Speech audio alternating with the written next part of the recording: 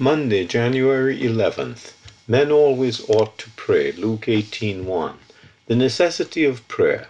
Prayer is the most important subject in practical religion. All other subjects are second to it. Reading the Bible, listening to sermons, attending public worship, going to the Lord's table, all these are very important matters, but none of them are so important as private prayer. I say what is absolutely necessary, and I say so with caution. I am speaking especially of those who call themselves Christians, and of such I say, no man or woman can expect to be saved who does not pray. I hold salvation by grace as strongly as anyone. I would gladly offer a free and full pardon to the greatest sinner that ever lived. I would not hesitate to stand by his dying bed and say, "Believe in the Lord Jesus, and you will be saved." But that a man can have salvation without asking for it, I cannot see in the Bible.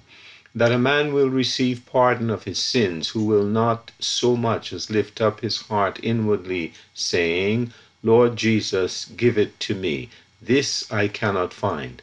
I can find that nobody will be saved by his prayers, but I cannot find that without praying anybody will be saved. It is not absolutely necessary to salvation that a man should read the Bible. A man may have no learning or be blind and yet have Christ in his heart. It is not absolutely necessary that a man should hear the public preaching of the gospel. He may live where the gospel is not preached publicly, or he may be bedridden or deaf. But the same thing cannot be said about prayer. It is absolutely necessary to salvation that a man should pray.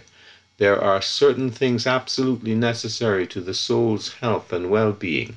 Each one must attend to these things for himself. You must do it for yourself, for nobody else can do it for you. J. C. Ryle.